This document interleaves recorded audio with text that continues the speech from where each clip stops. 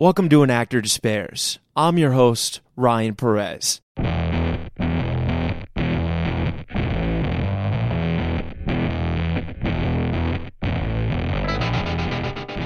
Ladies and gentlemen, today on An Actor Despairs, we have Jay Chandrasekhar, and I am so excited.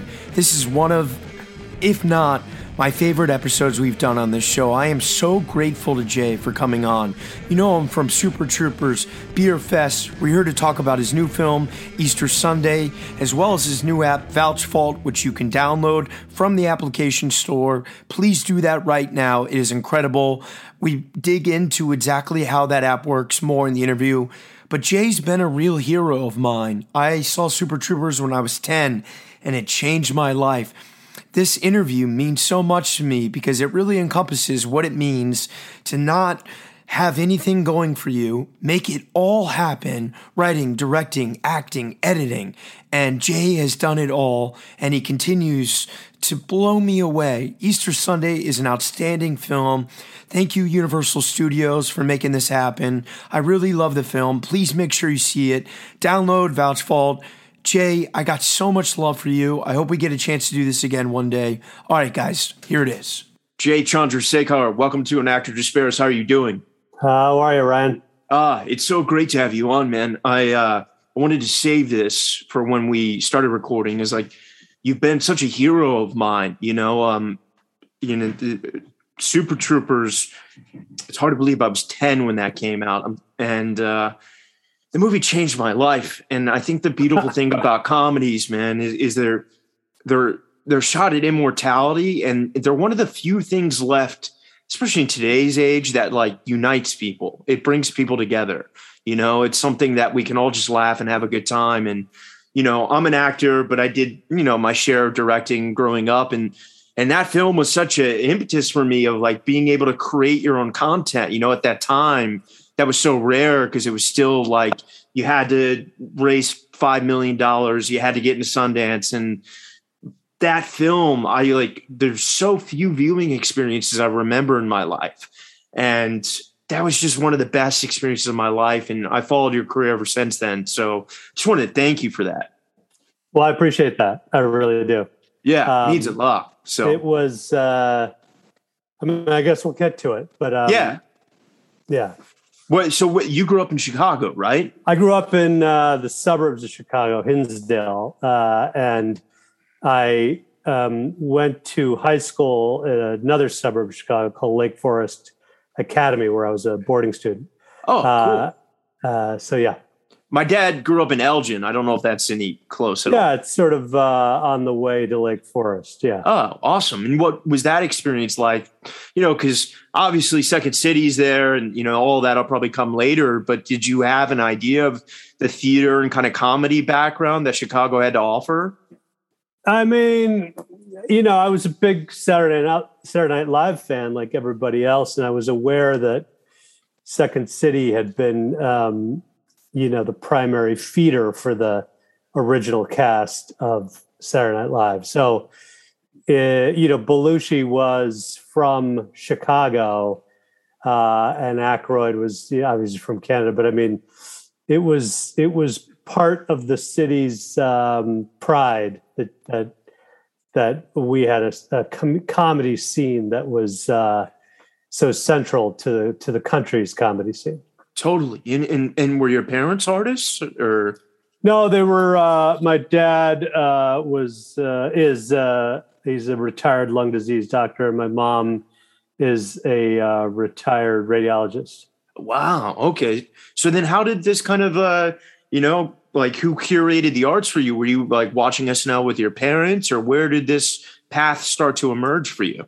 I mean, I watched it with my friends. I watched SNL. I watched Monty Python. My friends' older brothers showed us the Holy Grail, and oh man, the best. And ultimately, I connected with it just like anybody else did. But I was separately, I was separately kind of a funny kid, I suppose. Like I was going for laughs a lot, dressing up in my mom's furs and high heels and, just whatever, just cracking a lot of jokes. And so, but there was no sense of a career. There was no sense of career in anything. Maybe I thought I'd be a heart surgeon because I'd seen it on MASH. I saw, Alan Alda massage a heart and have it come back to life. And I'm like, I'll do that. Yeah. But ultimately, I was a freshman in high school, and freshman boys in high school don't have it that easy. And I wasn't really landing on anything, and I wasn't really loving the place. And my sister was the place, older, meaning the high school, Lake Forest Academy. Yeah. Yeah. Okay. My sister was 2 years older. Was like, why don't you join the play? She goes, I'm in the play. I'm in the chorus of the play, and you can meet a lot of people, and it's fun. And I'm like, I don't know. I mean, what am I going to do? Be in a play? Like, it didn't make any sense to me. Yeah. I was like, why would I be in a play? And I'm like, screw it, I'll do it. So I went and auditioned for the play, and I figured, I'd get in the chorus or whatever. And, do you remember what it was? No, but they didn't. Okay. I didn't get cast. Oh, man. And I was pissed. I was like, you let everybody in? I mean, I didn't want it. Yeah. I didn't want it. I was just pissed that they didn't give it to me, because I'm like, I mean, even in the thing that they let everybody in, I'm not good enough. And it was that rage that has fueled me my whole career. Not just the rage about that play, but the rage about show business. Like, and it continues. Look, I've made something like 9 or 10 movies. I've directed 150 episodes of television. Yeah. I've done stand-up for just for laughs, 30 years, and I still act. I tell my friends, I'm like, people say I can't make this movie, but I'll show them. And they're like, nobody said you couldn't make it. Everybody said, everybody knows you're going to make it. I'm like, nah, but people don't think I can make it. I'm like, I'll make it. And it's this fury at being, not included, which is not true anymore. But it still gets me going. Like I'm writing a novel, and I'm like, they said I couldn't write a novel, and I wrote it. And I'm like, yeah, I'll show you. It's important for me, this fantasy person who keeps telling me I can't do things. It's important to my progress. I think, for some people it can be crippling, but for similar to myself, it can be the thing that ignites us, even when things like, I'm sorry, I got this trash beard right now. I booked a show that I got to film next week that requires it. But it's like, even now I still feel like, I got to prove them wrong. I got to prove them that I'm the one, so I totally relate to that. And I'm curious then, what made you not walk away from drama? Like you came back, obviously, at some point. Well, I was so annoyed that I auditioned for the next play. And that play was Brigadoon. It was a Scottish drama where it was a musical. And I not only got in the chorus, I had a line. I sang a line in that play. And I tended to say things even in a drama, and I would get laughs. And I don't know if that meant I was a bad dramatic actor or I was just a compelling actor. I don't know. Yeah. But I enjoyed it. Like, I did it, and I'm like, that was fun. And of course, the competitive part of me ignited, and I started auditioning for all the plays. And soon I was the lead in all the plays. Like, eventually, me and a couple other actors, we were the leads. And so when I graduated, I went to Colgate University. I started auditioning for the plays there, and I was, again, I was sort of the lead in a lot of those plays. So it, once I understood what theater was all about, and I was in Death of a Salesman and all these things, I really, it felt like the right kind of thing for a guy like me to do. That's beautiful. And do you feel like in high school, that's where that awakening of, like, talked about freshmen not knowing, like, oh, this is what I want to do. I'm interested in this. I like this. Well, it wasn't realistic to do it when I was in high school. I'm like, it didn't even occur to me, even though I was acting. I mean, I even went down, Martin Scorsese was shooting a film called The Color of Money in Chicago, starring Paul Newman and Tom Cruise, and they needed extras. And so they called our school, and our acting teacher took us down, and we were extras in the movie. And I got to watch Scorsese and Newman and Cruise like shooting all these pool scenes, and it was supposed to be in Atlantic City. It was in Chicago. Oh, wow. And I'm in the movie. And it was thrilling to watch, but I didn't really know what the hell was going on. Like I was kind of watching it, and there were like these huge delays in between while they lit, and you're like, what's happening there? But we were just sitting there watching it because we were the crowd at a pool hall. Not a pool hall, pool tournament. So it was okay. There was 1,000 people there. And it was, there was a scene where Tom Cruise quits the tournament, Paul Newman quits the tournament. He walks by a crowd, and we're all supposed to go, what? And we did that for 8 hours. That's awesome. And I still didn't know what the hell was going on. I just saw Scorsese and Tom Cruise and Paul Newman all huddling and whispering to each other and laughing. And then they'd get out and they'd shoot something. And I'm like, I got to get into that conversation. Somehow I got to be in that conversation. And I eventually realized that I was there. Like I am now in that conversation all the time. Yeah, I'm on sets whispering and chatting with the main actors, and I'm like, okay, here's what we're going to do. And then you got to do this, and we light it. Like I'm in that conversation now, and it's as good as I thought it was going to be. Oh man, I needed to hear that. Thank you for that. That's so beautiful. And so then getting to Colgate, you mentioned, and you've hinted before at comedy, was there an improv troupe there, or is that where Broken Lizard, like you decided to create that? There was nothing. There was just University Theater, which I auditioned for, and was it. And then a friend of mine named Jonathan Glatzer, who now writes for Succession, he started a thing called the Kinetic Theater Group, and that was a student-run theater group that competed with the University Theater. And it was a little more avant-garde and pretty exciting. And I was in a couple of those plays in the first year that it was created. And when the second year of Kinetic Theater Group, Jonathan Glatzer had to go to London to do a semester abroad, and he wanted to keep his theater group that he created going. And so he asked 4 of us to do one-act plays under the Kinetic Theater banner. Original works or? Well, no, I mean, they were whatever plays. Okay. Let me back up. My junior year, I went, at Colgate, one semester of your junior year, most people go abroad and they do a thing in London or Paris or Moscow, wherever, right? I went to Chicago, and I said, I've had a lot of success as a theater actor, but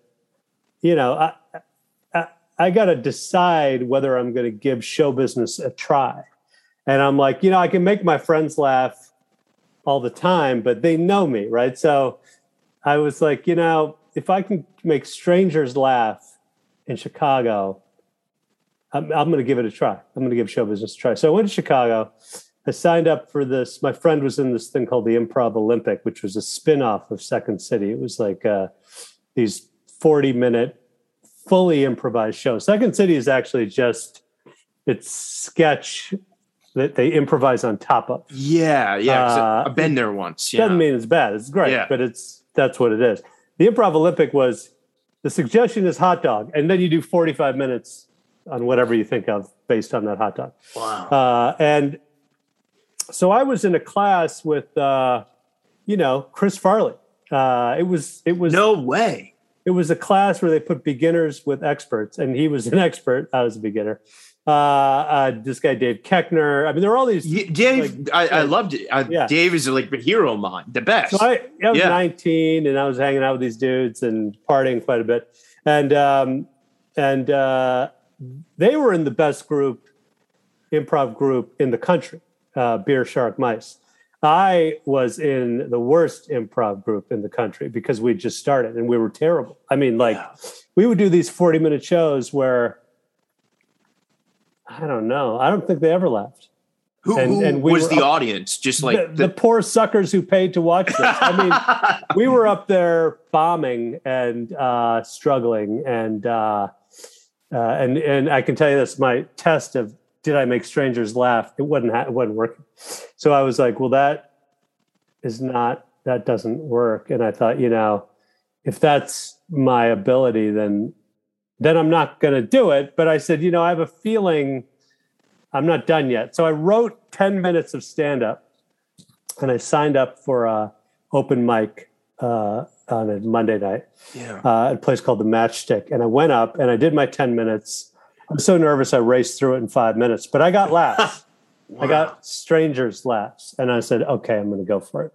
And I went back to Colgate, and I was bragging about what a big, great improviser I was and how I knew Chris Farley, and that part was true. But I'm already who he was. Chris at this had gone into Second City, and then it jumped over to Saturday Night Live very quickly. Got it. So right before the crossover. Yeah. So people knew Chris Farley from Saturday Night Live. He was the new guy on Saturday Night Live. I'm like, I know that guy. And so I was like trying to pretend like I was, somebody. And I'm like, oh yeah, I'm like, I was doing improv with Chris Farley and all that shit. And so now the Kinetic Theater Group thing happens, and my friend Jonathan, now he's going away for his semester. He's a year younger. His semester away, he's going to London. So he calls four of us and says, hey, will you do a one-act play? Like Paul Soder, who's in my group, was going to direct one called The Milkman by Ray Bradbury. And then two other people were going to do one-act plays. There was no comedy group yet, right? So Jonathan said to me, he goes, why don't you do an improv group? Start an improv group, just like all that great improv you were saying you were doing in Chicago. And I was like, yeah, maybe I will. Maybe I will start an improv group. And so I called my friend Kevin Heffernan, who played Farva in the movies. Yeah. And I said, dude, let's start an improv group. We'll do it for the Kinetic Theater Group, Chris Farley and all that business. And he goes, what are you talking about? Start an improv group. And Kevin had done no acting in college. Oh, wow. I would never have guessed that. Last time he acted was as Captain Hook in third grade. Man. So he'd done something, but he was third grade, right? I mean, we're 19. Yeah. And he goes, I'm not doing a fucking improv group. What are you talking about? No way. He goes, our friends are so cynical. They'll laugh at us. It's not with us. And I was like, yeah, you're right. So I called Jonathan. I'm like, we're not doing an improv group. Sorry. And he was like shocked. But anyway, so now it's the summer between junior and senior year. I go to a Grateful Dead show. I camp out. I drop acid. I come back. I'm at my house. I'm like, kind of jelly-headed, and Jonathan Glatzer calls me, and he goes, buddy, I need you to do this improv group. I got 3 people doing one act. So you're the 4th. I need it. I need you to do it. I'm like, yeah.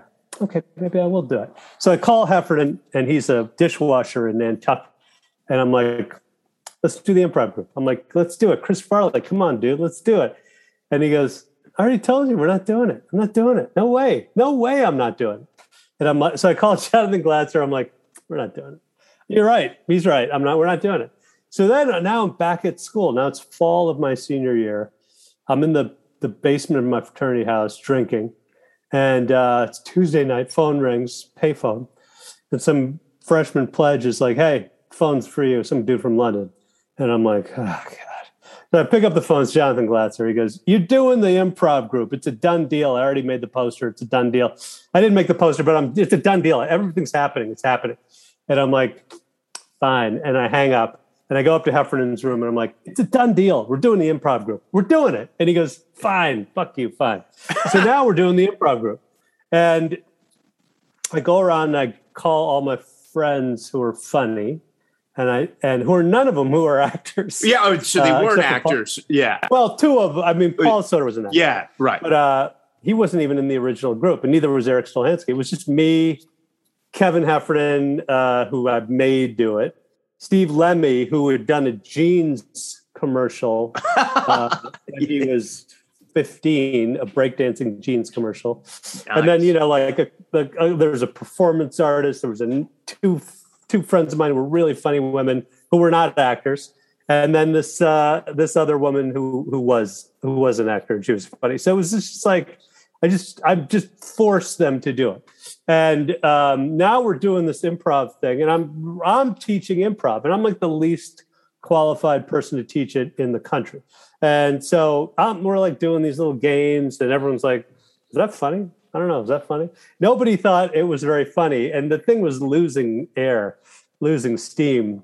And I was like, you know what? Let me just tell you something. I'm the fucking worst improviser in the country, and this sucks. Let's not be an improv group. Let's be a sketch group. I mean, we're all like English and history majors. We write 30-page term papers. We can write a 3-page sketch. No problem. Let's create a Saturday Night Live type show. We'll just do sketches. And one of the guys who I'd cast was a freshman named Ted Griffin, who wrote Ocean's 11. And the George Clooney or the Frank Sinatra one? The George Clooney one. Oh, wow. And Idle Hands. He wrote about 5 or 6 things. Yeah. Ted was from Los Angeles, and he goes, you want to do a Saturday Night Live thing? What if we did short films in between the sketches? And I said, well, that's a great idea, because we have these costumes that were like banana costume and mermaid costume. It's like, we need time to change out of the costumes into the other costumes. I said, we'll show the short films in between. So we'll make 3 or 4 of them. And that's what we did. Ted kind of directed them, and I kind of directed some. And then we couldn't afford an editor. So I had somebody teach me how to edit, and I'm kind of learning and figuring it out. And then we put on the show. And so now we have this show, and we're 300 seats in this sort of little makeshift theater, built a stage, and 30 people show up on the first night. And we were like, all right, well, you know what? It was definitely a funny show. Like, we knew it was funny. The audience was laughing, but there were only 30 people. So what was the capacity or the hope? 300. Oh, wow. Okay. Got it. 270 empty seats. Okay. That was the Wednesday night show. On Thursday night, there were 300 people there. No way. On Friday, there were 350. On Saturday, there were 400. We were like jamming chairs in, standing room only. And the thing took off like a rocket. And we were like, oh my God, that was so exciting. And at the end, we're like, let's do another show next year. And so we did another show next year. And it was, that group, it was called Charred Goosebeak, is still going at Colgate now. Like, it's the group that I started. And when I moved to New York, we reformed under the name Brooklyn Lizard, and okay, and got it going there. And because people are going to ask me, what were you shooting on at that time? High 8 video.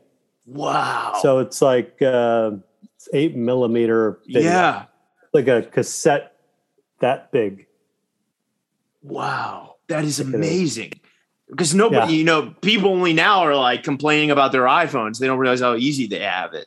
Like it's that's amazing. I mean, it was hard. It was much more difficult. We were lighting everything with lamps and that sort of thing. So it was somewhat crude, but the good news is, unlike film, you can actually see what the image looked like on this little window. Okay. And you go, we need more light or whatever. And, like the early films videos were not great, but they were funny, but they were not shot well. And as we cut and edited, then each film became more complex and better because we were getting better. I was getting better at it. And I just learned, by trial, by error. And then eventually I'm like, well, I need an insert shot, and I need a wide shot, and I need this shot, and you can't pause that much in the in the line. So next time I'm like, you can't take out the pauses. And then, all these things that I know really well now, but at the time there was no film school at Colgate, so there was no one to teach me. It was was it my exact question is, do you feel like that was your film school? Like you literally had to learn and also like going back to what you were echoing on studying abroad or studying in Chicago, did that simultaneously achieve like you're learning directing, if not learned, and then also you made people like 300, 400, 450 laugh, did that ignite the flame of it was like a thunder, the laughter. It was so explosive that it was undeniable to us. Yeah. We were like, we have to get that feeling again. But the problem I would say that I was facing was I've taken a bunch of people who are not actors, right? And none of them were thinking about becoming actors for a living, right? They were, we'll go be a lawyer or whatever. We just did it. They did it for me because they were funny and they were my friends. But once they experienced it, they were like, holy shit, this is exciting. And I convinced some of them to move to New York to try it again while they pursued their other careers. And, Kevin went to law school. He's a lawyer. The other people, one was becoming a teacher, and it was just they were not actors. They were like, okay, we'll do it one more year, one more show, and it was like that. So now I was like, I'm going to give it a shot as an actor, but not as a director, because I was like, that seems and not as a comedian either. Or? I was still doing stand-up. I never stopped doing stand-up. But I was like, I don't know how. I mean, being a director was a mystery. Like, I could direct these little short videos, but that didn't mean I could direct a film. It didn't make any sense. Like, the jump was the money and the crew and the what do you do? I don't even know. And distribution. What the exposing the camera, the film, all that. I'm like, I don't know how to do that. So, and I was looking at the acting thing, and I was like, there are no Indians on the screen. I'm like, there are. The one Indian was Ben Kingsley, who was in Gandhi, but the way that movie ended, they weren't going to make a Gandhi 2, right? So, I was, be the ghost of Gandhi, and that was, whenever they had another Indian, they like Peter Sellers in The Party or Fisher Stevens in Short Circuit. They Fisher's put a white guy, a friend. He's done the podcast twice. Okay, well, they put Fisher Stevens in brownface, and they in the robot one, right? Short Circuit, classic. Yeah. So I was, and I thought he did a good job, and I thought Peter Sellers did a good job, but the message I was getting was nobody wants real Indians on the screen. Yeah. Or if they do, they want you to speak with that Indian accent. And I was like, it's not really what has made me funny in my life, that accent. I can do that fucking accent, and it's great. But what I imagine, the thing that's funny in my mind about me is the speed of my wit and the things that I say, not that I say it in a funny accent. So I was like, I had this problem. Like, how would I, like, because, I didn't want to be the guy in the mini mart selling Brad Pitt a pack of cigarettes before he goes to bang Angelina Jolie. I wanted to be the guy banging Angelina Jolie. Of course. So I was like, how do I get that job? And I'm like, okay. So I said, I better learn how to write movies, because what I'll do is I'll write a 6'1" American-speaking Indian dude into the middle of the movie. And then I did that. And then I was like, well, what if the director casts somebody else in this fucking movie? Yeah. So I said, I'm going to learn how to direct film so that I can force myself into this part. And that's what I did too. And so as a result of the fact that there were no Indians on screens, I learned how to write movies and I learned how to direct movies. and now I've done 9 or 10. I don't even know the number anymore. It's 10, and it's 150 episodes. 24 episodes of The Goldbergs. I mean, your work is incredible. Right, and I've been in so many things, and it's because it's not necessarily because I'm the best actor in the world, though I think I'm good. It's because I write these things and I cast myself, and then I direct the movies. And I'm curious, was this in Chicago before moving to New York, or was this? This was in New York. Oh, this was in New York. In New York in the 90s, we happened to be there during the independent Mafia. film Oh, okay, closure, right? Yeah, it was like Miramax was in downtown New York, and Kevin Smith made a movie for 25, 30 grand. Robert Rodriguez. Robert Rodriguez, Richard Linklater, Whit Stillman. They were all making movies. Sex, Lies, and Videotapes, right? Yeah. And we were looking at all this. We were seeing every one of these movies, and we were looking at them going, we've been entertaining crowds since we were 19, and we've been shooting short videos since we were 19. We are at a much more advanced level than any of these fucking dudes. Yeah. Because they were all making their first films. Most of them were doing show business generally for the first time. We were way ahead of that. So we said, let's make a movie that we can make, meaning a movie that we can raise the money for. It's not going to be a sci-fi movie. It's going to be a movie set at Colgate, where we went to school, and we'll get Colgate to let us shoot there. And that's what we did. We made a film called Puddle Cruiser for about $100. I tried so hard to get it. I couldn't get my hands on it. Minus we own the rights. Yeah, we own the rights, and we got to sell it to somebody. Yeah, you got to distribute it, because I was so interested. And I was trying to find it on YouTube, but how did that experience go then? To kind of return to the place where it all began and shoot this thing. Did you feel good about it? Before we did that, I went to NYU Film School for a summer. And you dropped out? I was now graduated. I was in New York. Oh, okay. I was doing stand-up too. I was doing stand-up. We were doing Broken Lizard shows. I took a summer class at NYU. And I learned how to load a camera. I learned how to expose film. I learned how to cut film. I learned how to use a Nagra and record audio. I learned the scary part of it, the technical, how to light it, 3-point lighting. None of it I knew how to do that well, but I knew how to do it. Now I was like, it demystified all of that for me. It made me go, okay, it's not magic. Like the big barrier for so many people when they're like, well, what are all those people doing, and what the machines, and how does it work, and like most people at that time, it's not like where you just turn your phone on and shoot a thing. You couldn't do that, right? You had to load a camera, you had to light it if you want, and the quality of the video wasn't high enough to put it on. It didn't look that great. So film was the game, but film was a mystery. Anyway, I learned how to do that, and one of the guys I went to school with, he and I made a 30-minute film that was for his thesis, and it starred Broken Lizard. We wrote it.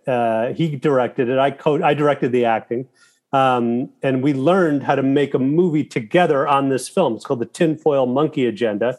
And it's like Wag the Dog. It's like we shot it in Florida, 30-minute film.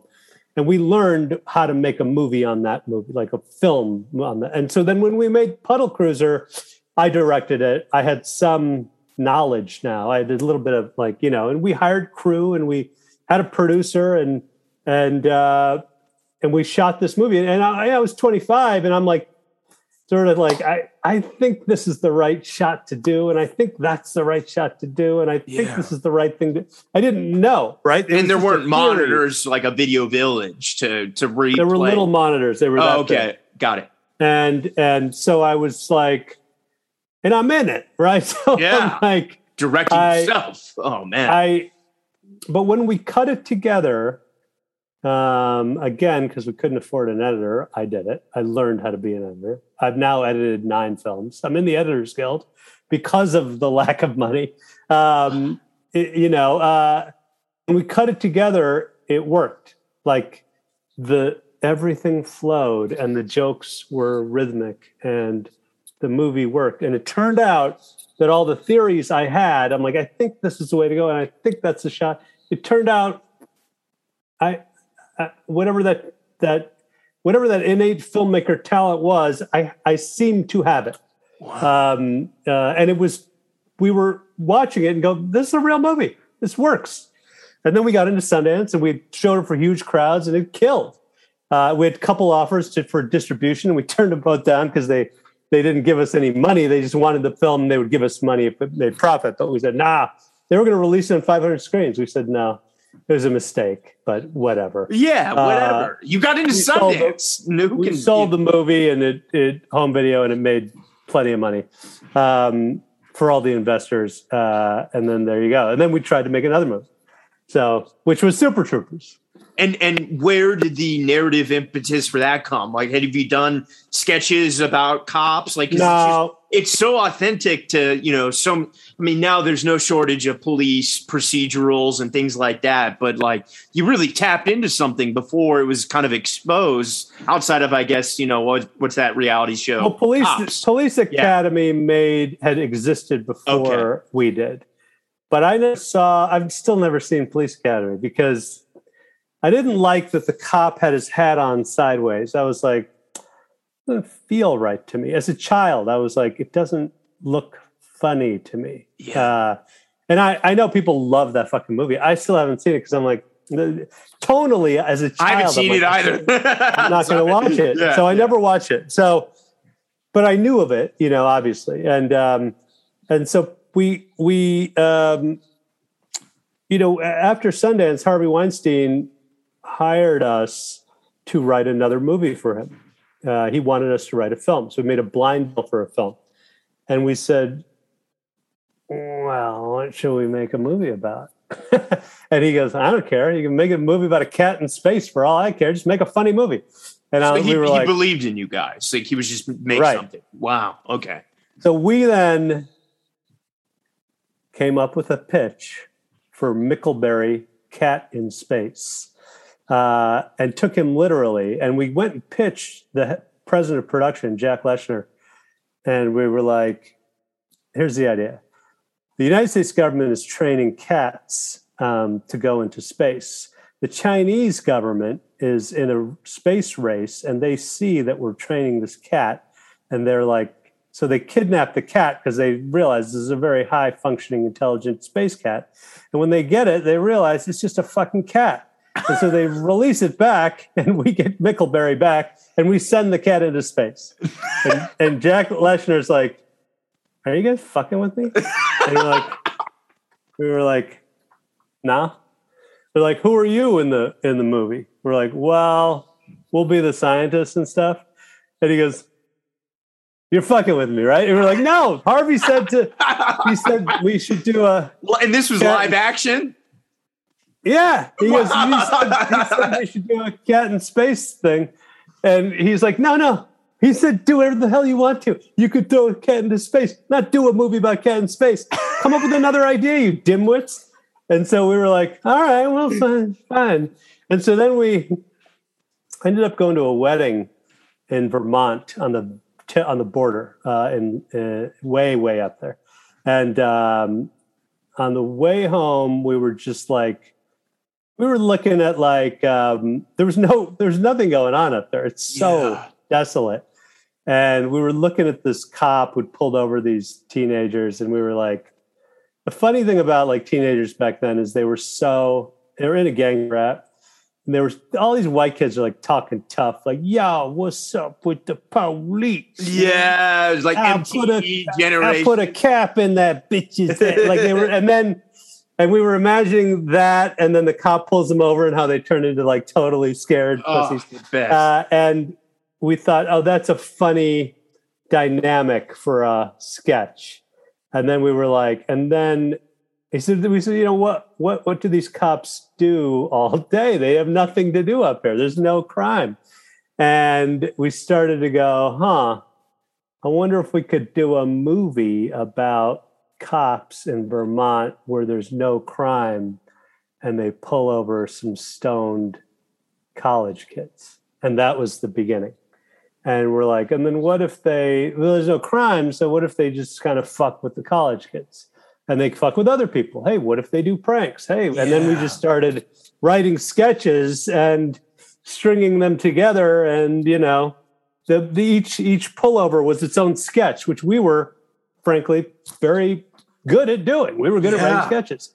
And so we were really into weed at the time. So we're like, let's make it a weed plot. Like, let's make it about smuggling weed. And we kind of built it from scratch. We just were like, we didn't know how to do it. There's a 3-act structure to every movie. We didn't know what that was. And so we showed the movie to Harvey Weinstein, the script, and he goes, because my president of production says it's hilarious, but he goes, I never know what's funny. And so I have no idea if this is funny. So I'm not going to make it. But you can have it back. I could kill it. Because I could kill it. I could stick it on the shelf and not let you ever make it. But I like you guys, so good luck. You're on your own. And we were like... Mercy from a guy who's not known for that.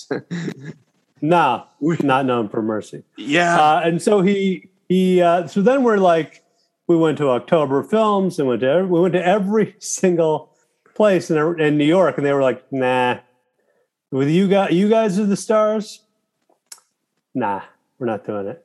And so then at this time we moved to Los Angeles, and we met, a friend of ours was George Clooney's assistant, and she's like, I'll have George read it. And so Clooney read it. He had a deal at Warner Brothers with Soderbergh. And they were like, Clooney is like, this is great. Let's make it. And Soderbergh was like, I'm not sure I get it. He goes, what if you had the guys wear President of the United States masks over their heads while they pulled people over?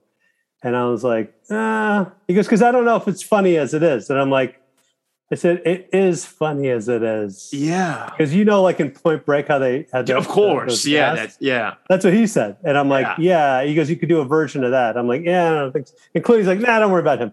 You guys we'll get it made. And so we went to Warner Brothers, and they said no. We went to they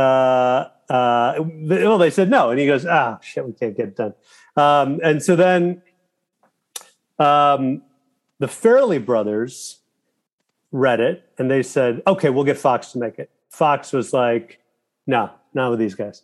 Then this guy, Bob Simons, who did some Sandler movies, was like, Universal, make it. They'll make it. $5 million. But then he couldn't get enough money in the budget to pay himself. So he was like, sorry. Deal falls apart. Then Clooney sends it to Danny DeVito's company, Michael Shamberg's Jersey Films. They're like, we like these guys. Let's do a television show about Super Troopers. So then we go to John Landgraf, who now runs FX, and we make a television pilot for Super Troopers. And this is before Reno 911 even existed? Yeah. It was set in Reno, our Super Troopers. No way. Jersey Television is also Reno, and this. I just say anyway. So okay, that's all you had to say. Got it. So Landgraf tries to get Fox to do it. They're like, nah, we don't know. We don't think so. We're not doing it. So they pass on it. Now we're like, what the fuck? So then Clooney says to Danny DeVito, and not even Danny DeVito, Michael Shamberg, who runs DeVito's company, he goes, come on, take a look, make this into a movie. And he goes, all right, fine. So Shamberg gets on. So now we got Clooney and DeVito and Shamberg. They're our executive producers. And those studios are willing to give us the money. Yeah. And so we go to all the independent people, and every single, probably 50 of them all say no. One of them says, I'll give you the money if Ben Affleck can play the thorny character. Oh, and I was like, that's my character. Yeah. And he goes, not in this picture, kid. And I was like, so we said no. And then I'm back in New York now packing up my office because I had an office there with Broken Lizard, and I'm closing it down, and I'm like, maybe we'll just fold up Broken Lizard, and I'll go to LA and I'll try to be an actor and see what happens. And if that doesn't work out, I'll go to law school in 3 years. And my phone rings. It's my friend Cricket, and she's like, "Hey, you're the only guy I know who's kind of in show business." And my dad is an investment banker, and he's retired. And he wrote a script, and he wants somebody to read it. And I don't really know anybody else. So do you mind? And I'm like, yeah, okay. He said, would you talk to him? I'm like, yeah, sure. So he calls me, and I'm like, hey. And he goes, so I hear you're a writer. I'm like, yeah, I mean, we've written a couple scripts. And he goes, well, before I send you mine, why don't you send me yours? And let me just see if, let me just taste a line. And I'm like, I see. We are auditioning me to read this script that I don't even want to read. But okay, fine. So I sent him the script for Super Troopers, and a week later, phone rings, and he goes, "Hey, Pete Langell." I said, "Hey." He goes, "Pretty good script." And I'm like, "Okay. I mean, what do you know? Yeah, you're a fucking investment banker." Yeah. He goes, "It's pretty funny." And I'm like, "Oh, thanks." He goes, "What are you doing with it?" Well, I said, "Well, I mean, we're raising money, but." And he goes, "Can you make it for $1 million too?" And I said, "Yeah." And he goes, "All right, let's do it." And I was like, "What?" Oh my God. I go into my producer's office, and I'm like, fucking guy on the phone says he's going to give us $1 million too. He goes, "Bullshit." And I'm like, "Yeah, he's an investment banker at this place." And he goes, "Oh." And my producer used to be an investment banker. He goes, "I know that bank." And so he calls up a friend of his. He goes, "What do you know about Pete Langell?" He goes, "Oh, really? Oh, really? Oh, okay." And he goes, "Yeah, he's one of the fucking partners. I mean, he's like a fucking real deal." Shit. He goes, "Let me get on the phone with him." And he gets on the phone with him. He goes, "Uh-huh. Uh-huh. Oh, okay. Well, okay. Okay, great." And he says he's going to wire the money. And we had the money in a week. I mean, we had the money in a week. Oh, my God. And then we went and made the fuck. We were the last guy. We made it in Poughkeepsie, New York. Oh, love Poughkeepsie, yeah.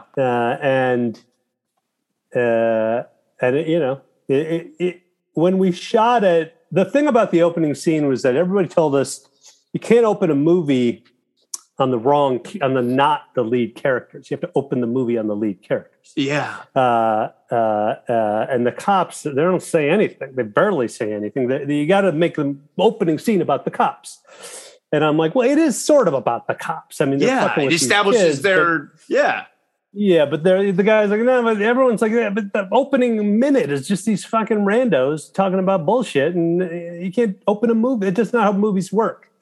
And we were like, we're going to do it, though. So we did it, right? And when we did it, I remember we ended up like the film, we showed it to some friends, and, they were all like, yeah, it's really funny. And we're like, I don't know. What do you know? We hadn't been able to show it for a crowd. And we finished the film. We got in Sundance again. Finished the film the day before we went to Utah. And it was like final morning, cut. The final print. We were watching the final print, and we were like, this was the morning we were going to the airport to fly to Utah. And we're sitting in that room at Duart Film Lab, me and Kevin and the color timer. And I'm like watching that first scene. And after the first scene, I'm like, stop the film. And I'm like, turn the lights on. And they turn the lights on. And I'm like, I look at Kevin, I'm like, that opening scene sucks. And he goes, what are you talking about? I'm like, it's terrible. Everyone was right. You can't start a movie on these dumb fucking college kids. And what the hell was I doing? I'm fucking Clint Eastwood. I don't say a damn joke in the whole thing. There's nothing funny about it. There's nothing funny about it. We're going to get killed in fucking Utah. And he goes, I like it. And I'm like, you don't know what the fuck you're talking about. And then the color timer is like, I think it's pretty funny. I'm like, shut up. Roll the goddamn film. Yeah. And we just sat there in the dark watching it like it was an execution coming. And I watched the rest of the movie, and I'm like, I said, the rest of the movie's good, I guess. But that opening scene sucks. And so we fly to we fly to Utah, and now we got a midnight screening Thursday night, and we're in a bar at like 11:15, and we run into Harvey Weinstein. And I'm like, we're with Marisa Coughlan, who's in the movie. And she's like, I kind of know him. I'm like, get over there and tell him to fucking come to the movie. Yeah. And so she goes over to him. She goes, hey, Harvey, we're Super Troopers. And he goes, hey, come on over. And so I go over there. I'm like, Harvey, you're the reason we wrote the movie. You just said you didn't know if it's funny. It's funny. We made it. We're showing it in half an hour up the road. Come see it and buy the film. Be a great story. Yeah. And he goes, I can't come to the film. I got a meeting. Your film starts at 12. I have a meeting at 12:30. He goes, I can't. I said, well, come to the opening, go to the meeting, come back. He goes, if I leave your screening, don't you know anything? Your movie won't sell. Everyone will see me leaving. They'll be like, no one's buying it. And I'm like, well, we'll give you a seat in the back row. Come in, see it, and then you get out, come back. Yeah. And he goes, all right, fine. So we get to the screening. It is packed with stoned, and it's midnight. Yeah. People are stoned, drunk, and excited. They remember our film Puddle Cruiser. Everyone's all revved up. And Harvey Weinstein comes in, sits in the back row. Everyone turns and looks at him and goes, holy fucking shit. And so the film starts. And I'm like, oh, God, this fucking scene. It's so terrible. And there's little titters of laughter. And it's building.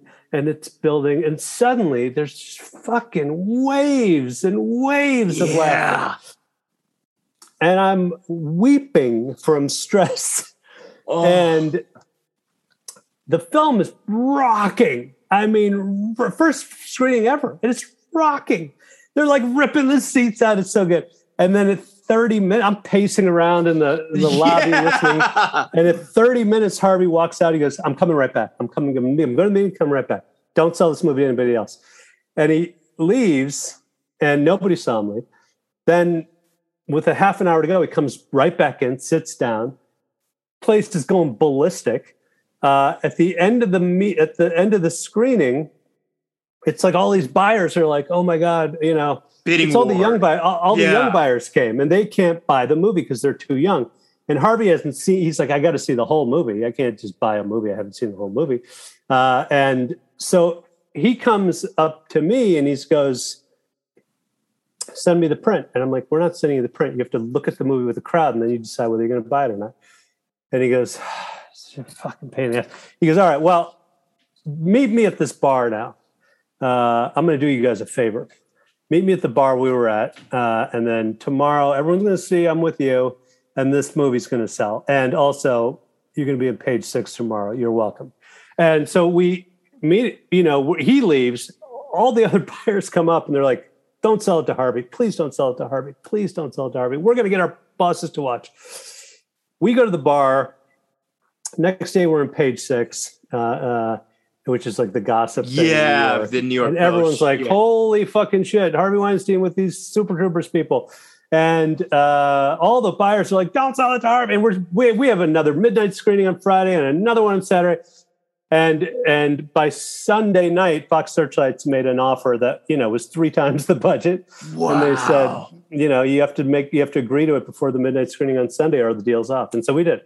And then there you go. It made for 1.2. It made 20 in the theaters and 90 on home video. Yeah, I was going to say that thing took off like wildfire when it came out. Yeah. Wow. I mean, we were lucky that DVDs were for sale at the time and people bought them. So there's a lot of money that was in the system then. It's funny you articulated the viewing, because that was my theater when I saw it. I remember it so clearly. So how did that feel? And also, how are you for time? Because I want to get to the other stuff. I don't want to take up all. Well, I mean, we could do it again. I'd love to if you're okay with that. I'm okay doing it again. Right, I'm back. What's up, Jay? How you doing? Doing great. So we were talking about, Super Troopers and the success of the DVD sales. And so I'm so curious, because you went on this incredible ride of getting it made and all the crazy channels upon which it all came together. And also you spoke earlier about, representation and it being the doctor, maybe in ER, things like that. How did things change for you, both as a director and as an actor, after the movie came out?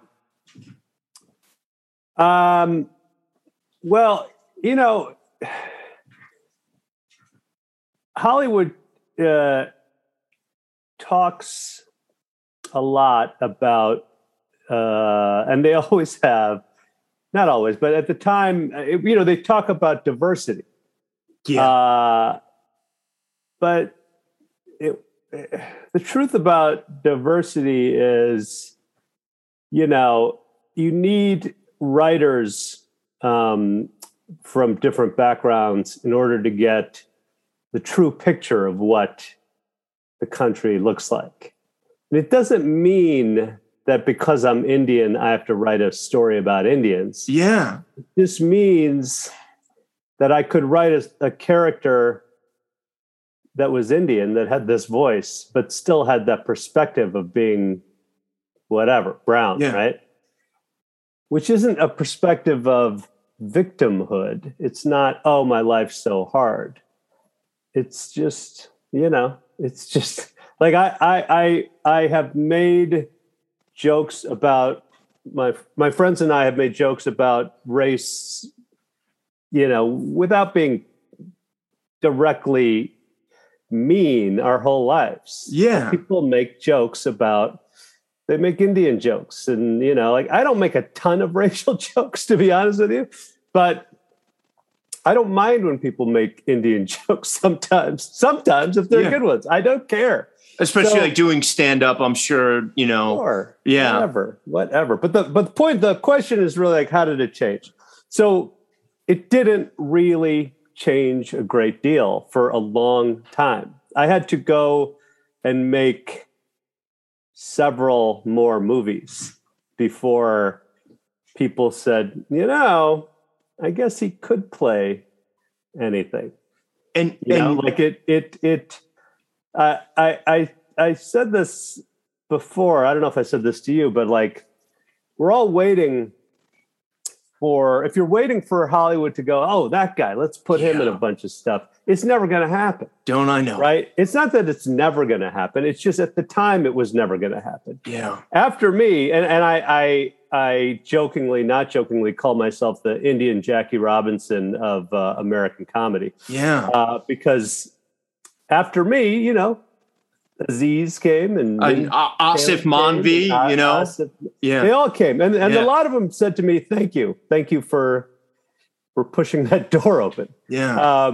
But they do get hired. I mean, and by the way, all of them are writers. They're all very smart about making sure they write their own opportunities. But some of them get cast in stuff now, and it's great. But it wasn't like that really for me. Now I get offers for things which I mostly turn down because I'm like, I don't know if I want to say that. Yeah. Like once you get the opportunity or create the opportunity to say the lines to write the lines you say on screen, it becomes a little harder to just jump into somebody's thing, unless it's good writing. There was my friend Natalie Morales did a movie, and I played a pharmacist who didn't want to give this Indian girl the Plan B abortion pill. Very relevant. But it's a funny comedy, and they wrote it really well. It was the guys who wrote Harold and Kumar Go to White Castle. Oh, love that. They're great writers, and so I did that, and it was fun, right? But I mean, it's got to. You don't want to be in a movie when you're me, at least, where you're like, I don't know, it was okay. I don't really want to do that. Yeah. I want everybody to watch everything I do and go, no, at least go, that was pretty good. Yeah. So, which you're very celebrated for, I mean, and you wear 3 different hats. You got the writing, the directing, and the acting. Was it always the editing? And the editing. Was it always imperative for you walking away from, the impossible boulder up the hill of Super Troopers to keep doing it? Or did you ever just want to settle into one? Or was it always like, I want to do it all? I have this mentality that is it's a fear that they're going to stop me from doing one of them. And so I figured if I can do all four of them, if they don't let me act for a little bit, then I can write. If they don't let me write, I can direct. If they don't let me direct, I can edit. So nobody's trying to kick me out of show business, even though I'm convinced they are. But it's the mentality that gets me going. Now, the reality of making movies is all those four jobs are critical to telling the joke the way you want to tell it. If I think of a joke in a movie and I need to write it in the right rhythm, I need to shoot it and photograph it the right way with the right lens, at the right angle, with the right person in it. And then I need to edit it so that I choose the right take. Of course I need to act in it so I can say it exactly the way I want it said. Or if someone else is going to say it, I got to help them. I hire great people, so they usually know how to say it, or they have a better way to say it. But if they don't, I'll tell them how to say it. So it's a control thing. It's like the film directors are obsessive compulsives.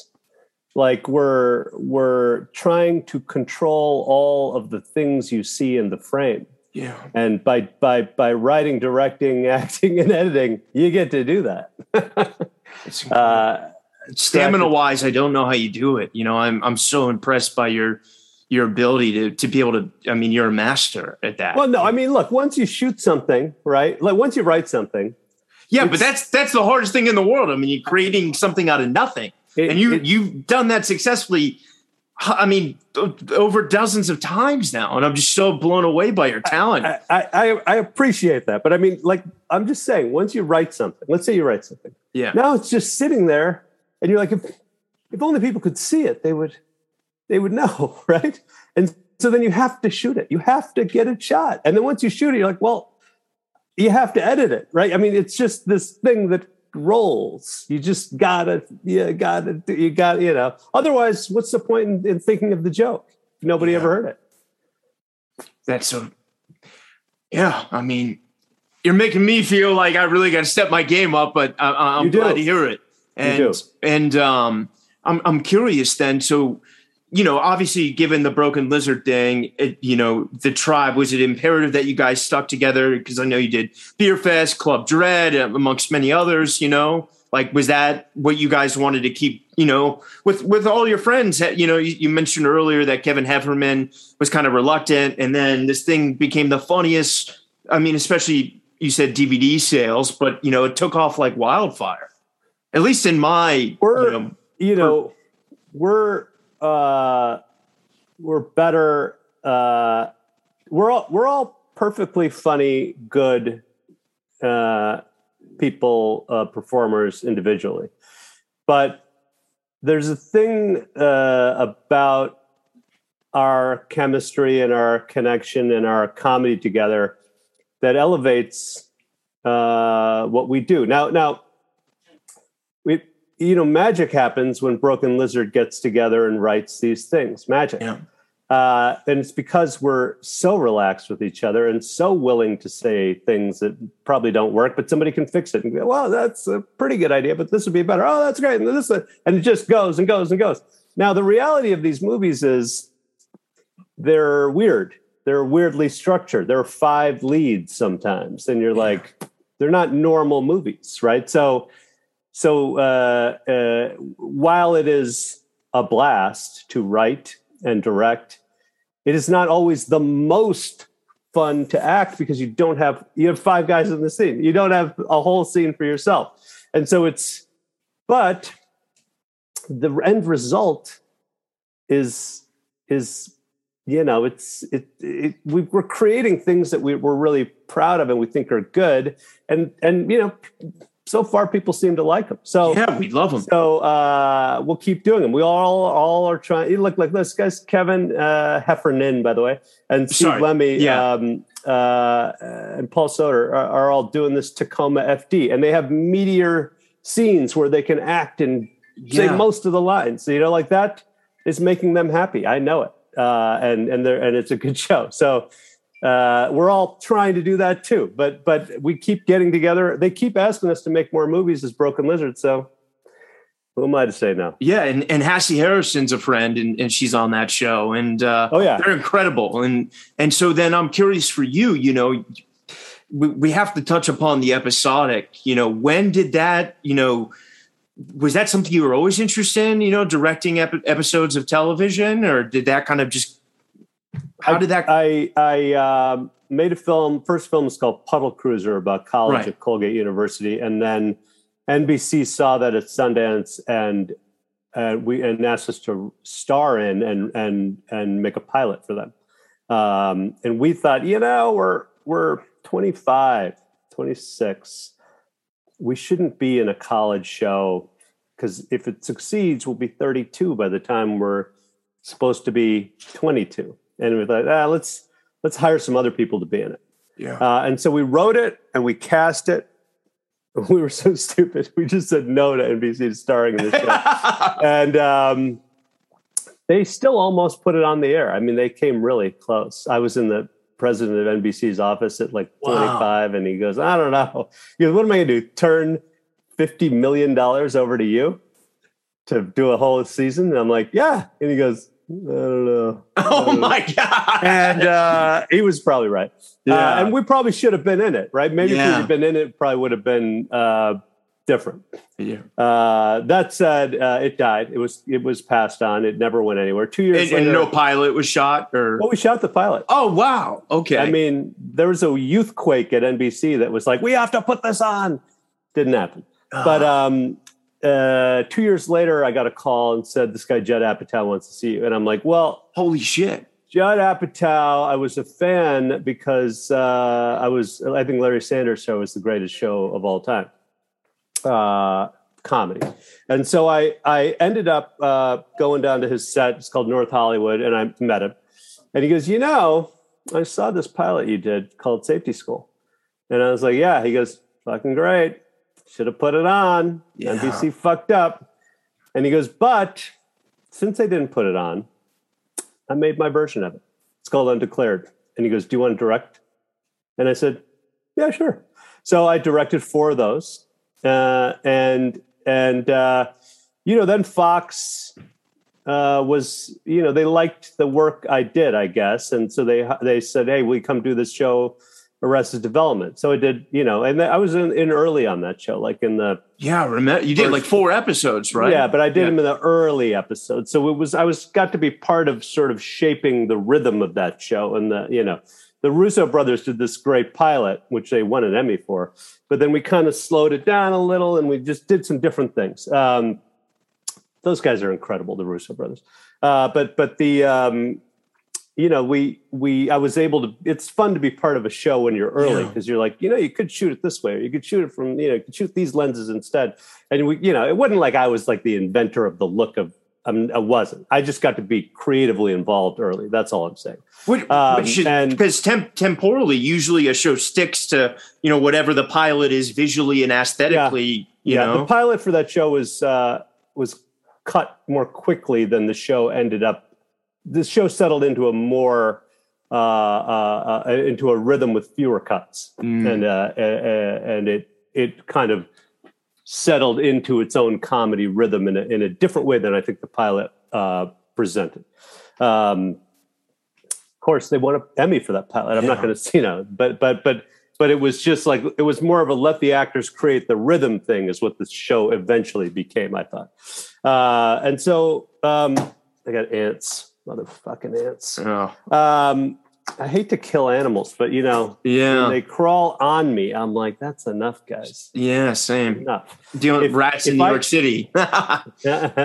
So anyway, so once I did that, then you know, then you're like, you know, Fox was like, well, that guy seems to get our comedies, so they just put me on a New Girl, and you know, and then somehow I jumped over to Community and Happy Endings, and then I was over at ABC for a while. And I mean, I've been at all these networks, and they just kind of, use you over and over and over again if they like what you do.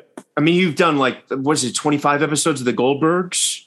I don't know the number of it, but it's something like that. I think I think I've directed the second most after this good friend of mine, Lou Schneider. Okay. And then David Katzenberg is the other guy who's directed a lot. And I apologize for interrupting, but I'm curious, do you enjoy that process, particularly when it's not something you wrote or you had, I love it. You do? Wow. Well, it's like there's a person who they wrote a script and you examine it and you go, okay, I get that joke. I see why you're doing there. Okay, great. And you're like, we could, when we shoot it, we'll do an alt and do this joke instead. We'll shoot the joke you wrote, but okay. And, we could do a little run around this. And you just kind of go. And you just go, okay, I'm going to take what you wrote, make it great, hand it to you, and you need to pat me on the head when it's done. Tell me you like it. Or not. I mean, but I'd like to know if they like it. Yeah, everyone, we're artists. We like feedback. That's right. Yeah. That's awesome. And then I'm curious then, while it sounds like this kind of whirlwind of episodics happened creatively, how are you able to maintain, writing Broken Lizard, directing features, was it, I'm so impressed by the stamina. I can't say that enough. It's what I do for a living. Yeah. I don't have a day job. This is my day job. So this is what I do. Like, this is what they send me checks to do. They're like, do this for us. And so, I'm writing a novel here. I'm almost done with it. I'm going to finish it probably tomorrow. This is the 9th draft of it, and there are ants crawling all over it. Oh man. But yeah, you have to compartmentalize. And then once you get within the end game on something, like I'm going to finish this novel tomorrow, then you got to kill it. You got to pounce on it and murder it and kill it and then send it off. Wow. You can't, having too many projects that are open-ended is a problem. Yeah. As soon as this novel's finished, I'm going to be like, oh, finally, I can go write that golf movie I want to write. Yeah. That's incredible. And I'm so proud and blown away at your ability to be able to do that. At what point then did things start to, you mentioned Super Troopers, there was a delayed thing from the studios. When did the interest start to garner for, other studios, if not Fox? Well, after Super Troopers, Fox Searchlight made Club Dread with us. That bombed theatrically, but it has made a lot of money for them. On home video. And then we were in the woods for a little bit. And then Warner Brothers called me and asked if I would make Dukes of Hazzard. Wow. And I said, with Knoxville, right? Yeah. I said, no, I'm not making that movie. And they were like, well, we want it to feel like Super Troopers. I'm like, yeah, I love Dukes of Hazzard, but I'm not making the movie. And what was the reason, if you don't mind sharing? I didn't like the script. Okay. Fair enough. And so 3 months later, they sent me a new script and they doubled the offer. And I was like, nah, I don't really like it. And 3 months later, they sent me a new script and they doubled it again. And I said, so what's going to happen? You're just going to keep doubling it? They're like, we have more money than you have the will to say no. And I said, you're right. Okay. So I said, if I can take this whole thing and throw it out and rewrite it with Broken Lizard, I'll do it. And they said, great. So then I said, I got one condition. We got to hire Burt Reynolds and Willie Nelson. And the guy goes, to play the Duke Boys? And I said, no, but I would see that movie. Me too. I was like, where's that draft? And then, we kind of went through it and I tried to get as many real Southerners in the movie as possible. And Sean William Scott is from the North, but Knoxville, Willie Nelson, Burt Reynolds, Jessica Simpson, Dave Koechner, and put them all in there. Yeah. And I was happy. I'm happy with how it turned out. I love it. Was that your first foray into a major studio film? Major studio. Yeah.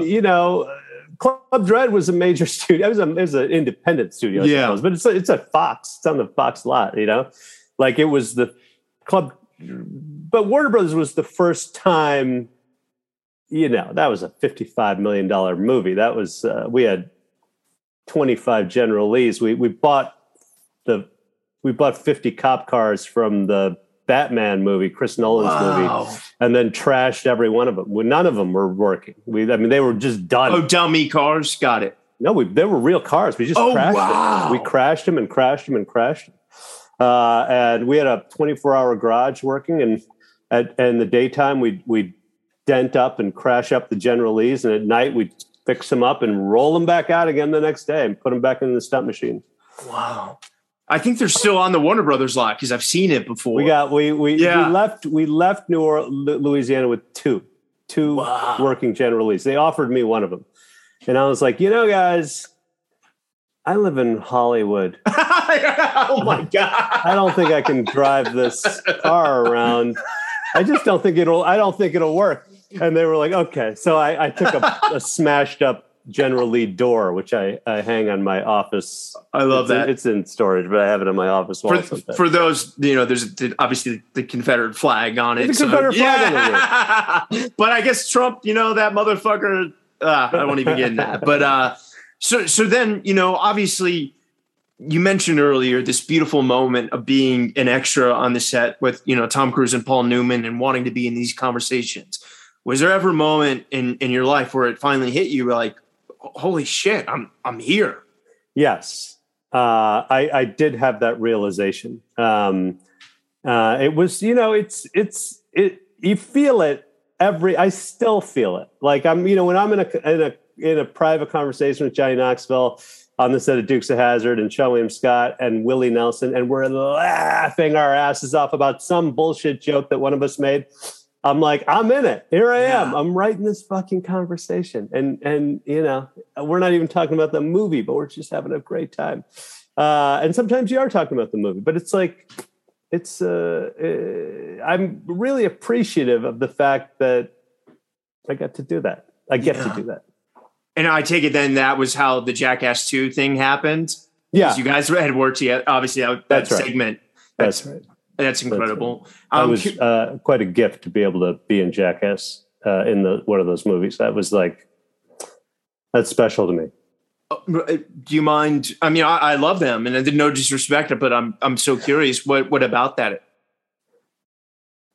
Well, I was in Super Troopers, right? And that's special. Like that's a thing you get to be in. It's like somebody who was in Caddyshack or Animal House. Like I'm in Super Troopers, right? So to get to be in someone else's thing without any effort, but just did my thing. But to be in something that is iconic as Jackass, I mean, what a gift, right? Yeah. I mean, what a gift. The best sketch of arguably all the films, I've heard Knoxville say that, and I beg to differ because I love so many of their things. But true. But they're if they I think what was so exciting to them was it was like a long form con and everybody was in it. And I was like, it felt like you were in the Sting. And so in that sense, there was like a lot of thought that went into it. Yeah. And there were cops and there was all sorts of shit that went on. So I guess, I'm just great. If they, whoever says their favorite, that's great. It's my favorite, hands down. Yeah.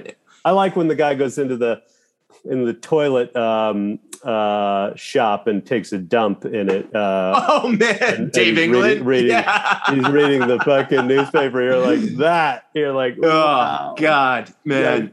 Be hard to pull off in today's world, or maybe not. I don't know. No, those go guys, either way. Those guys will do it. But I'm so curious then for you. Obviously, like some time had gone by. We're kind of moving along. You'd done episodics. Beer Fest happened because I'm doing this purely to get to Easter Sunday. So you've done all this incredible work, and just because of time, I would love to have you back one day. And we can dig into the middle parts because I'm moving a quite big chunk here. But to get to something like Easter Sunday, and something that's so specific culturally, honors it, and is so, comedy driven with so many different legends, Tia Torella, Joe Coy. Was that something that was always on your mind? Did Joe come to you? Did you go to Joe? Like during the pandemic, Steven Spielberg watched a Netflix special with Joe Coy in it, and he said, we got to make a movie with that guy. So his head of production called me and said, what do you know about Joe Coy? And I said, I love him. And he goes, do you want to make his first movie? I said, yeah. So I went up to Vancouver. We had a script there. I hired a friend of mine, Kate Angelo, to come in and rewrite the whole thing. We rewrote it sort of based on, the original script had some elements of Joe's life in it for sure, and some of his stand-up in it as well. And we kind of rewrote it, made it much more of a pure comedy, and plucked some of the great things from his stand-up routine and put them in and sort of brought them to life. And the movie, the goal for us was to try to make a really funny movie that happened to have Filipinos and Filipino Americans in it. It's an American comedy. It is. Which is reflective of the reality of the country, right? So there are all sorts of pockets of different people in this country, and it's just a movie that is funny on its own with these people in it. So, and to me, that is what diversity should be. Make like a commercially funny movie and just put different people in it. Totally. Like it's not a movie about the Filipino struggle. No. And it becomes so much more real for just like, this isn't a truthful, like a literal holiday, but like, just moments of this guy's life, Yeah. And so you did that with Steven, and this is before the pandemic or? Well, I shot it during the pandemic in Vancouver. And then, the film is in theaters now. So if you want to see it, you can go see it. And by Universal Pictures. Yeah. We're excited. And I'll tell you the other thing I did during the pandemic is, years ago when Super Troopers came out in the theater, we were the toast of Sundance, right? But then it comes out in the theater and the reviewers gave it a 36% fresh rating on Rotten Tomatoes. And I was like, that doesn't seem right. But the reviewer who reviewed it for the New York Times also didn't like The Hangover years later.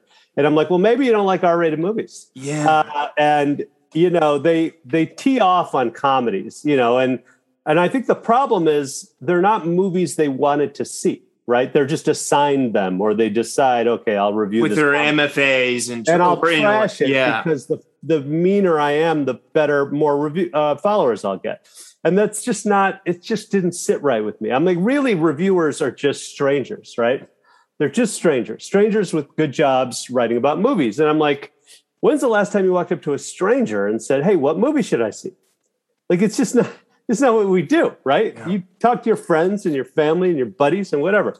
And Rotten Tomatoes, which is named for throwing rotten fruit at people like me, is 90 strangers, all aggregated opinions. I'm like, who walks up to 90 strangers and said, hey, should I see this movie or this movie?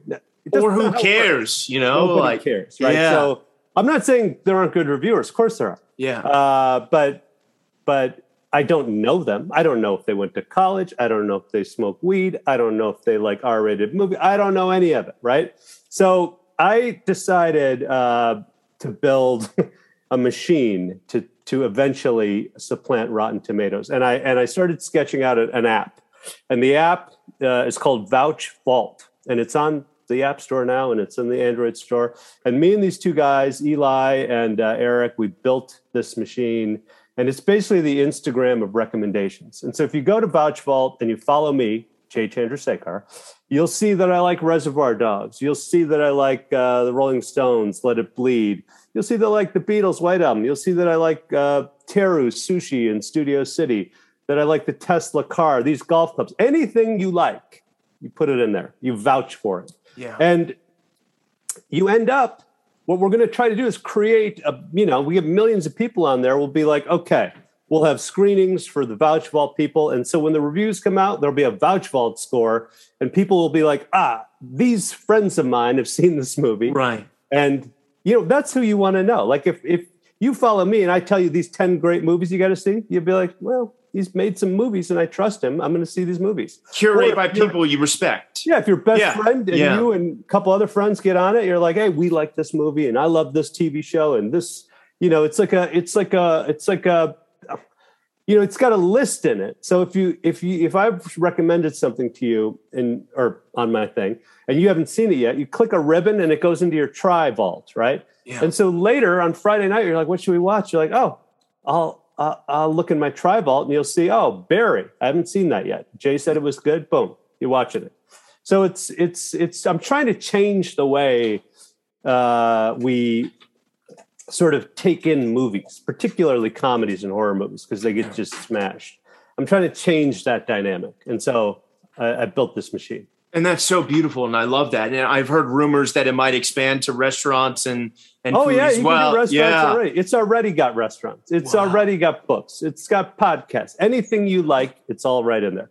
Vouch Seal, Vault. The singer Seal just signed up. No way. It's fucking cool. I'm gonna get right on it. Vouch Vault and Easter Sunday. Yeah. Jay, thank you so much from the bottom of my heart. This has meant the world. I'm sorry that things got a little crazy, but I really appreciate it. You're a true artist, and I look up to you so much. And thank you for inspiring and giving back. I ask everyone the same final question, and if you don't mind answering it, it's quick, but I know it's a hard one. For all the artists struggling now, coming out of a pandemic and feeling, like they have no idea how to start, what would you say, if anything? Well, the reality is we're really just apes, right? And we're trying to make other apes feel, laugh, cry, whatever.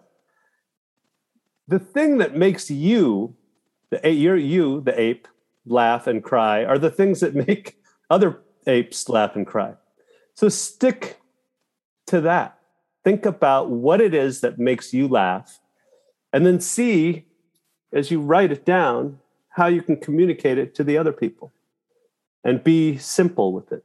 Like if it makes you laugh, it's going to make somebody else laugh, probably, unless you're a total weirdo.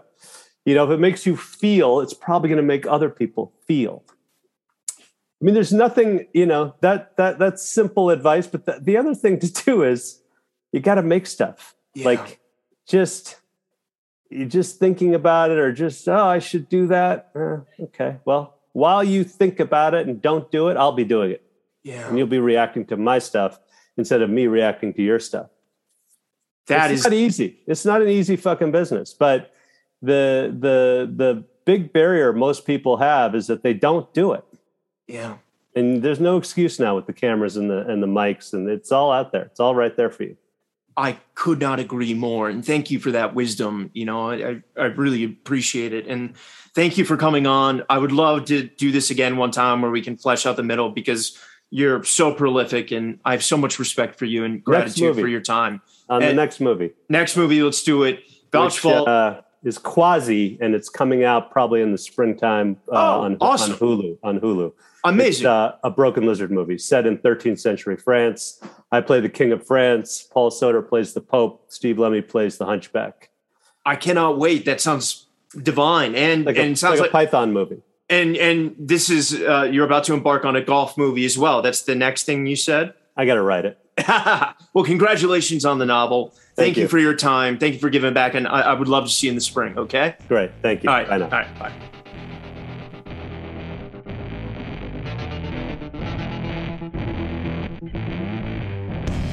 If you like the show, rate, review, and subscribe wherever you listen to podcasts. Thank you for listening.